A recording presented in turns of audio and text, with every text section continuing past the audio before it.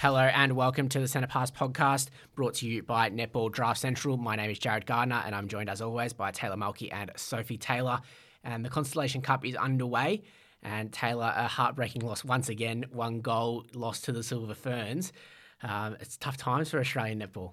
Yeah, it was kind of like watching history repeat itself, and did not really spark much joy, that's for sure. So I really hope that they address those issues coming into the game tonight. Yeah, exactly, and we'll get into a review of that game. 3 more games obviously left in the series, and a bit of room for improvement for Australia, but it's definitely still keeping up with the Silver Ferns, and there's definitely still a chance that we can win this series. Yeah, there were certainly some really good patches in the game. It just didn't seem fine-tuned for the Aussies. And, I mean, they were up by 6 goals or 5 goals at three-quarter time, but you can't just play 1 quarter of a game. And in reality, that's the only quarter that they actually played, the third. So there were some contentious umpiring decisions, but at the end of the day, Australia should have actually had that game once they had it in their grasp. They should have kept hold onto it.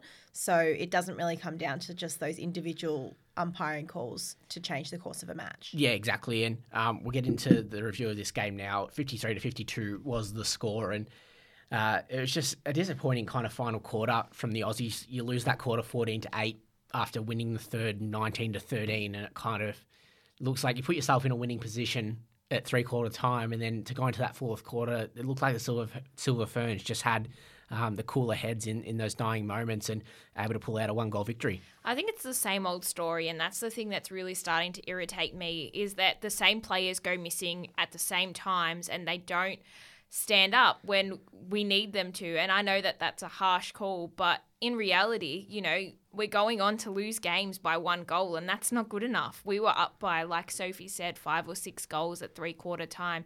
Now, everyone knows that's not a surety. You have to keep pushing. But to only score then 8 goals in the last quarter, you know, you look at that and you go, how? You scored 19 in the quarter beforehand, and then to only score 8?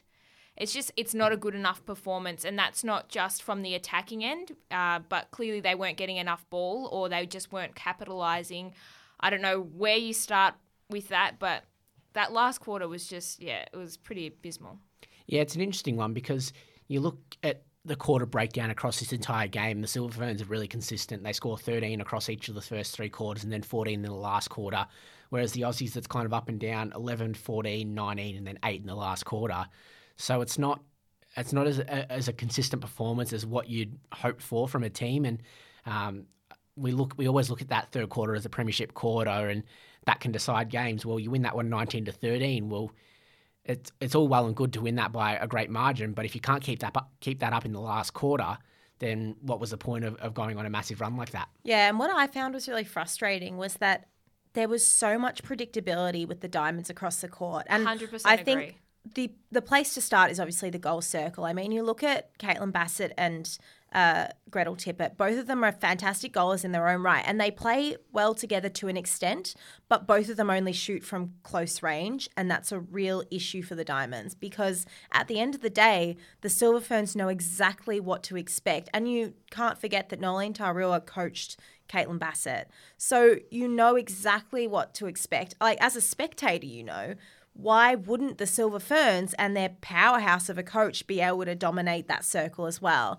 And so I just find it really frustrating. There's some really good consistency, but it's too much consistency and not enough versatility. And I think we really need to inject a long bomb shooter into the circle.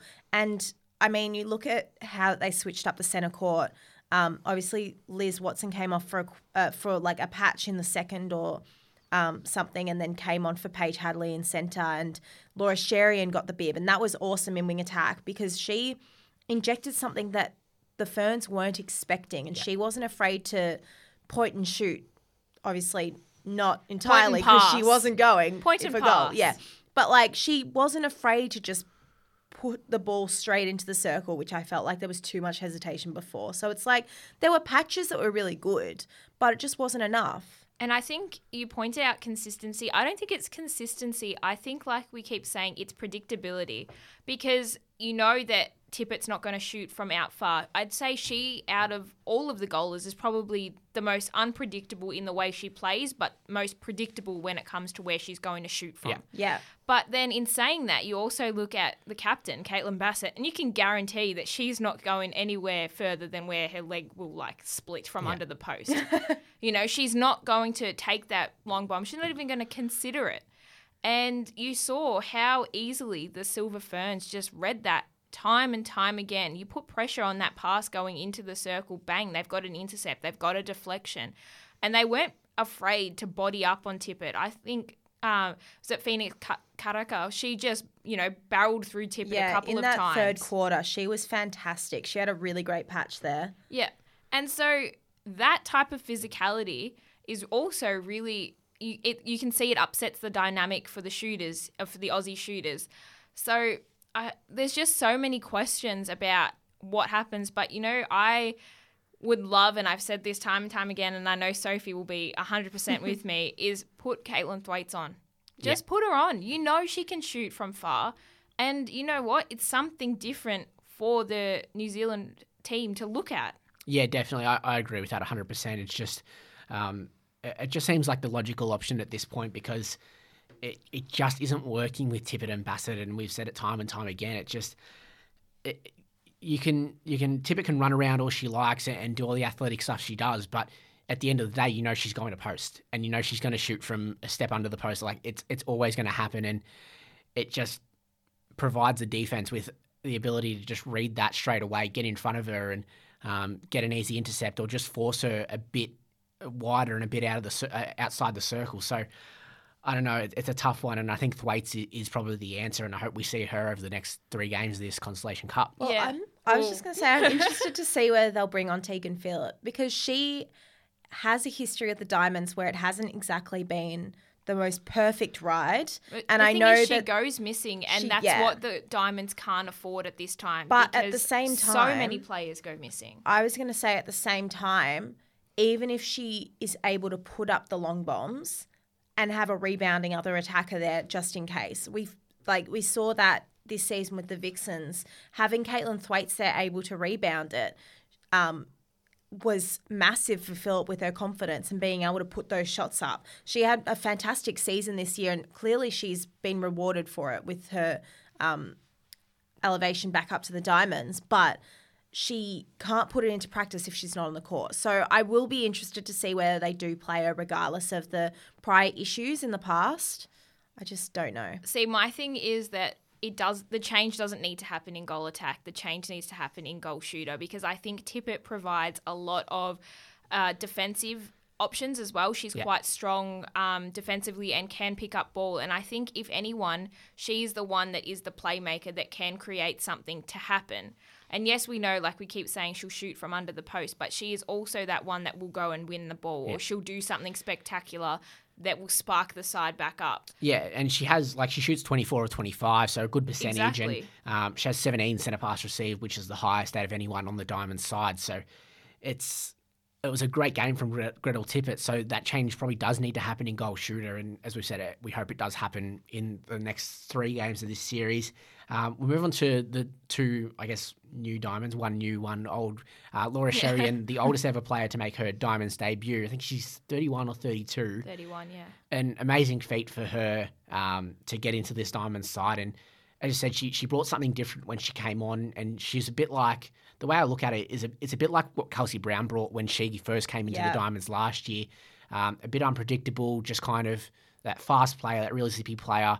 And I think she showed some great signs and locked down that spot as one of those mid-court players. Well, what I found was that, I said it earlier, that Hadley and Liz Watson were hesitating a little bit feeding in. They were very afraid to feed in if they weren't on circle edge. And I think what Sherian brought was, like I said, she just got the ball and piffed it in. It didn't always work out, but she wasn't on the circle edge, and she was still able to pinpoint those players and go, yes, I'm passing there. And she had like a good 30 centimetres off Katrina Aurore in wing defence, and it was just insane. But she was still able to get around her and get the ball into the circle. And I thought she did a really, really good job. And I think the thing is she just brought that energy and that excitement. And like you said, she was very similar to Kelsey in the way she just darts around the court, and she kind of used her height to her advantage. She wasn't fazed by the long reach of Rode. She just went, you know what, doesn't matter. I'll just use my speed and outrun you, outthink you, outplay you. And I think that was really, really good for the Diamonds attacking end, because they were just getting this ball and she was just, like you said, Soph, just going with confidence and backing herself. And I mean, the connection was already there with Bassett, having played with her for 2 seasons at the Lightning. So you could see that was on show, but I think it was just her confidence to back her game plan and to back herself. And I think it was really, really good and exciting to watch her. Yeah, it was absolutely awesome to see, and it'd be great to see her development as this Constellation Cup goes on. Ash Brazel obviously back in the Diamonds side after a few years out and got the start in wing defence, which was a great to see because she does deserve that spot. What do you guys think of her match?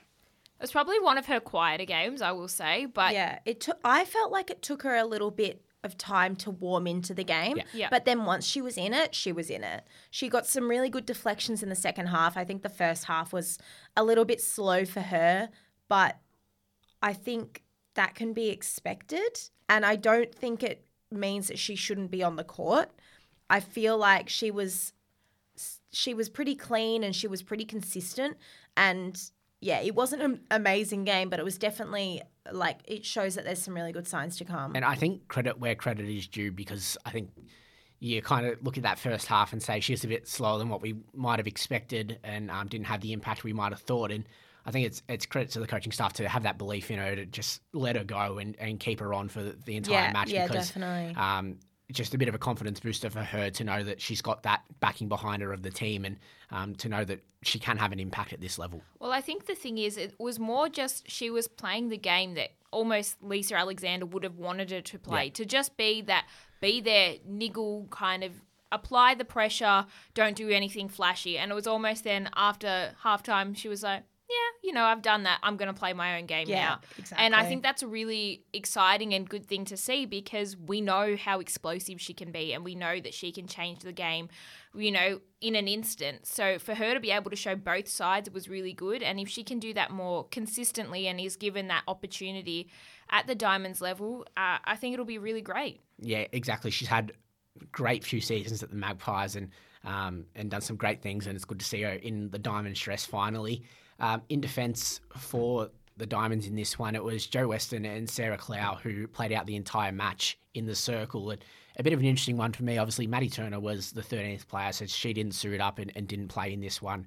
But not bringing on Courtney Bruce at any point was interesting, because I thought when I saw she wasn't starting, I thought, she'll come on in the second or third quarter and maybe play out the second half. But they kept Sarah Clow on for the entire match, and an interesting decision, but I think Clow's done a good job since she's come into the Diamond side. It's a decision I probably wouldn't have made, to be perfectly honest. I think you could see in that, especially in that last quarter, that Ekanasio and Folau got on top, like well and truly. There was running laps around them, and there was no points, pressure. Yeah. They were happy to shoot from wherever they were shooting with their eyes closed, and they made it look so easy and effortless. And I think that having someone like Courtney Bruce would have been really good, because we know that Folau isn't actually a fan of that body-on-body contact, and Q Bruce, she's a fan of that. So that would have been probably something I would have thought of, shake it up a little bit, especially when you look at it, 1 goal the difference, it's getting close, you bring on your big-time player. And I'm not saying that Clow isn't that, because I definitely think she has the potential to be that. But I think having someone like Bruce on would have just kind of shaken things up a little bit, and we know that the connection between her and Weston is really strong. Yeah, I think it's going to be an interesting one for the next 3 games. Do you think that they go with, obviously, Weston and Cloud starters, Bruce was on the bench, as I said, Maddie Turner didn't suit up for this one. Do you think they keep Maddie Turner as that 13th player, or do they bring her in for someone like a Tegan Phillip or Jamie Lee Price, who didn't play in the first match, and get a few more defensive rotations in and maybe mix it up a little bit and see what works against Folau and Ekanasio? Well, I think you're just looking at me. No, like I'm that. saying I have no idea. Okay, so I think that it would be much better to bring someone like Turner in, because like we were saying before, their defensive pressure was virtually not there. And yes, Jo Weston, I think she had a great game. She had moments where, she really contested the ball, but that did not stop them from backing themselves in the circle and just shooting from anywhere. So clearly more needs to be done to A, stop that ball getting in there, and B, to have a stronger connection, especially in the goal circle, because Ekenasio and Folau were just so connected that it didn't matter what was happening. So if you have fresh legs running through there, I think it will be more beneficial. But I would be looking to start Weston and Bruce because although they're a predictable duo, they're a very strong duo that will win ball back. See, I'm unsure about this because the Swifts are known to be very clean, yeah? And so having someone like Turner on with Clow could actually really open up the match a little bit more because the Aussies were really heavily penalised, and that was a real issue from the get-go. Like, penalised fully down the court. They could not the ball was just stopping constantly, and yeah, it's not always an obstruction. It's often a contact or something like that. But at the end of the day, I sometimes find Jo Weston a little bit too penalty heavy. Yeah. Clumsy, I think it is. Yeah, and it's not so much uncaring, but you can't afford to have Maria Folau or Ekenasio with an easy shot on goal. You actually have to make it hard for them. And I think there's just been too many penalties, not only down the court, but especially in the goal circle. And I thought Clow was a fair bit more clean than Weston. I don't have the stats up in front of me. Well, so I was just about to say the stats back you up because Weston had double the amount of penalties that Clow did. Weston had 16, Clow only had 8 for the entire match. So I think you can look at it as Weston is working up the court a little bit more. She might get penalties in the mid-court, but at the same time, to have double the amount of Sarah Clow, it's an interesting stat. But then it also begs the question of why is she having that many penalties? Yeah. Is it because she's not getting that extra coverage down back that she feels like she has to go out and do more and be more of a presence to stop the ball getting down the court? And that's also possibly because their connection probably isn't as strong as she is with Bruce. And we know that Bruce is often heavily penalised and the two of them can be heavily penalised, but looking at those stats, 16 to 8, you then have to kind of question, well, why is that happening? Is there another issue that isn't being addressed? Yeah, and I think that's something the Aussie coaching staff will have a look at going into Game 2, which is tonight. We're recording Wednesday morning, so if you are listening after Wednesday, the results already happened. You can go see what has happened in Game 2. But I think just a few predictions for tonight. I think it's going to be interesting to see who starts for the Diamonds because that goal shooter position is going to be the one that I'm going to be watching for and waiting to see who the starter is. But even down the court, as we've just spoken about, into the defensive end, do they give Bruce the start over Sarah Clow? Do they start Sherian and start Watson in centre? What do you guys think will be the changes to tonight's game? That was going to be my question is we haven't really addressed the mid-court, and I think we've always talked about versatility, and now I think we have too much versatility and no designated centre, which is a point that we made going into the World Cup, but it's still the issue because someone like Langman is just running laps around everyone and no one can keep up with her. So I don't know what you do in the centre. I don't know what you do in the mid-court. I don't know. It's a mess. Yeah, I'm thinking they'll go with Sherian again. I think she was really solid, and I think what they'll do is they'll start her, see how she goes, and then reconsider if required, because what happened on Sunday was that she faded out towards the end of the game. She had only played half and maybe 5 minutes of the second, but she definitely made a lot more mistakes in the last 5 minutes than she did for the rest of the game, like probably altogether. So I think it will be interesting to see whether they A, start her, and B, if they keep her on the whole game. That being said, if it's not Sherian and wing attack, it'll be Liz Watson and Hadley in centre. I don't see them bringing on JLP. I think she is a good player, obviously. I mean, there's no discounting that. And I think she definitely has a star player to get the job done, but I think Ash Braz will keep the wing defence bib this week. Do you think there's a possibility that maybe they throw in JLP in wing defence and just throw Brazel into centre? I was literally just about to say, I think that could be a possibility because purely because of the matchup on Langman. We've seen it that the Diamonds really struggled to go with her, and I mean, who wouldn't? she just runs and runs and runs, and then Yeah. she'll do something spectacular, and you're like, oh, I can't do that. Never mind. But someone like Braz could possibly do, or just kind of mellow her out type of thing. And I think that would be an interesting matchup, but I think the likelihood is very slim. Yeah, I agree. I don't know whether they would put her into centre.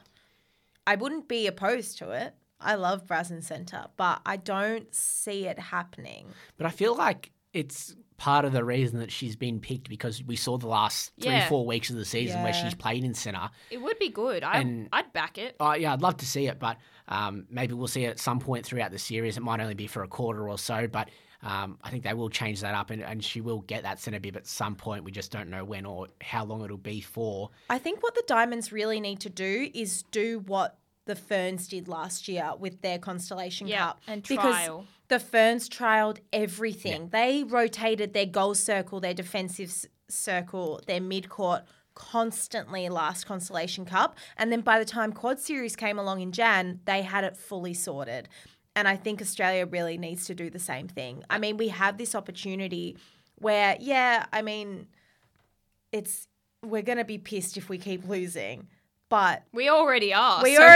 So why not keep going? But that's the thing. What have we got to lose by ironing out the issues now and figuring out what the best options are against, ultimately, the best team in the world at this time. Yeah. Australia's still number 1 ranked, but I don't think we're the best. I agree. England's still up there, but I don't think they're the best. I think New Zealand are the team to beat. And if we want to beat them, we have to play their game. Yeah. And the reigning World Cup winners, you can't discount them. Yeah. So it's going to be a very interesting one. It's the 150th time the Diamonds and the Silver Ferns will do battle, and it's Alicia Alexander's 100th match as coach of the Diamonds. So a few big milestones there, and a big match, the 150th between the two sides. So be all on the line, and I think it's going to be a great match. We'll move on now, and we'll talk about the final re-signings and the final transfers of the period that's occurred post-season, and a few new names at some clubs and some big re-signings. I'll start off with the biggest one of all, and that is Laura Langman returning to the Sunshine Coast Lightning in 2020. This was one that I think not many people actually expected. I think everyone expected her to lead Suncorp Super Netball with Nolene Tarua, but back in the Suncorp Super Netball for 2020. And Taylor's shaking her head. I expected it. I had this gut feeling. I was like, if she was going to not re-sign, she would have said it earlier. She dragged it out long enough to make people go, yep, you know what? I reckon she's re-signing. And I think she feels like there's unfinished business. So yeah, I think people might have felt that after the loss of the grand final, there was the chance that she was going to come back. But do you think that might have changed her decision if they had have won the grand final? She might have retired, or? Yeah, I think if they'd won, she'd want to finish on a high type of thing and go, you know what, pat on the back, we've done a great job, and I'll call it quits. But they didn't win, and now there's going to be that fire in the belly. So good luck to every team next year. Yeah. A few other ones coming in. We'll start off with Adelaide and signing Lenise Pocketa. We knew that basically halfway through the Suncorp Super Netball season, but it's finally been confirmed. Maisie Nankervel has been given a spot, and Shadeen van der Merwe has been given a full-time spot on the roster in replacement of Beth Cobden, who obviously did her knee earlier on in the season, and she's left the Thunderbirds now, so Shadeen van der Merwe will take that spot. The big one, obviously, is no Maria Folau. And I think I expected. I didn't think she'd come back, especially think she'd come back with what else has gone on externally in her life this year. I think there was not really a chance that she was going to come back. And what I was interested about was that she was offered the contract and she declined it, and that's what I was most shocked about in the entire scenario. I'm not surprised in the slightest that she didn't return. I would have been more surprised if she came back, but especially given what's gone on outside the court. But the fact that she was offered a contract and didn't take it up, that's what really got me there. I think the thing is you just have to take into account her personal life, and that's her choice. If she doesn't want to play, that's fine. But unfortunately for the Thunderbirds, I think that's going to be a really big loss because she was really pivotal to their side, and I think she also helped Sasha Glasgow a lot. I know she won't be playing next year because she's done her ACL, but I think that having someone like Folau with such experience was a huge thing for the Thunderbirds, and I think that she'll be sorely missed in the goal shooting position. But then again, you've got someone like Lenise Potgieter who could also be just as damaging. Yeah, I think Potgieter will do a great job. It's still going to be, I think it's still going to be another tough year for Adelaide in 2020, but I think there are a few good signings there, and they'll keep looking up and keep looking to improve.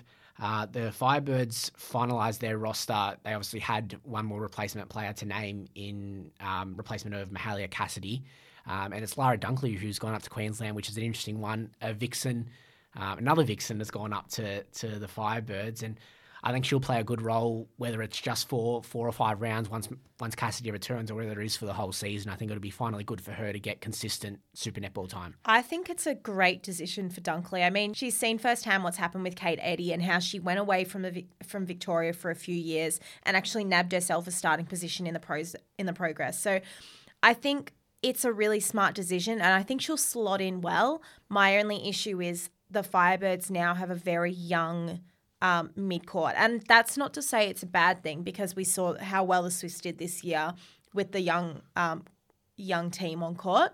But I think she's going to get so much development up there, and it's definitely a smarter decision than staying at the Vixens, because even though she was getting great development at the Vixens working behind Kate Maloney and Lizzie Watson. It was behind, It was behind them, exactly. And I think, getting that exposure to the court, even if it's, like you said, just for 4 or 5 rounds before Cassidy comes back, I think that will be massive. And I think if she does make enough of an impact in the first 4 or 5 weeks, you could see her taking a position for the rest of the year. You never know what's going to happen. Exactly. Obviously, we hope there's no injuries, but it just kind of is the nature of the sport. And I think there will be a spot opening up at different times throughout the year, and Dunkley can really cement herself in that side and really show the Vixens why they probably should have believed in her and kept putting her and put her on the court more often than what she was. We'll move to the Vixens now, and they finalised their roster with Taylor Honey. Obviously, she was out the entirety of last season, and Dunkley actually took her spot on the Vixens roster. But to have her back in the squad, I think it's going to be it's a great move for the Vixens, and it'd be great to see her back on the court. Well, let's just hope she's not another bench warmer. And I say that with not meaning to be mean, but the fact that we say it time and time again, the Vixens just don't utilise their bench enough. So I really hope that for Taylor Honey's sake, she gets that chance to be able to run out on court and be like, please take a look at me and look how good I am, look what I have to offer, because I think she's such an exciting prospect. I think it's a really big decision by the Vixens to show that confidence in her, and I think that will be a real confidence booster as well. Like, they wanted her this year, they couldn't have her, but they're getting her again, even though she's only just back running now. So it goes to show that the Vixens really want to develop her as a player, and that they're confident that she will be able to slot in quite easily. So I'll be interested to see what happens, because she's typically a wing attack centre, which means that Eddy is the only wing defence prospect if you take Kate Maloney out of the equation. So I'll be very interested. You could always chuck Weston in there. But on the offside, on the off chance that that Eddy gets injured, who goes into that wing defence position. So whereas obviously Lara Dunkley could essentially go into anywhere in the midcourt. Yeah. So that's a vague question for me, but I mean, we'll cross that bridge when we get to it. I think you could definitely move. Like, you could you kind of move it all back and go Maloney into wing defence, Liz Watson into centre, and Honey into wing attack, where she'd be more comfortable. But I guess we hope it doesn't come to that. Yeah, because, exactly. As we said, we don't want any injuries. A couple of final ones. Maddie Brown re-signed with the Magpies, as we all expected. It took them until basically the final minute to announce it, but she is back with the Magpies in 2020 and will be back after that ACL injury, and it'll be good to see her back out on the court. And the final one is Kayla Cullen signing with the Swifts. This was one that we all expected. She obviously was with the Swifts for a little bit this year before they signed Rorer, and I think that's a good move, and it kind of fits into that Swifts lineup really perfectly, and I think she'll have a big impact in 2020. Yeah, exactly, and I think Cullen is very much like Rorer, very similar, can rotate between circle defence and wing defence, and I think that she's a really great get for them because she offers a lot of experience and a lot of composure. I know she's been riddled with injury quite a bit in the later stages of her career, but she's got plenty of promise, and I think it'll be really exciting to watch that Swifts end defensive end develop even further, because we've seen Clow and Turner just, come along in leaps and bounds, and now add Cullen into the mix. They could be a really, really hard team to beat next year. Yeah, it's going to be an interesting one, and it's going to be great to see when 2020 Super Netball does come around, what's going to happen with all these new signings. That is all we have time for this week on the Centre Pass podcast. We're not going to have an episode next week, but we'll be back the week after for our final episode of 2019. We'll review the entire Constellation Cup as it's happened, and we'll have a bit of an early look towards the 2020 Super Netball season. Do go follow us at Centre Pass Pod on Twitter for the updates, and do go to netball.draftcentral.com for all your netball news and reviews, and we'll speak to you in a few weeks' time.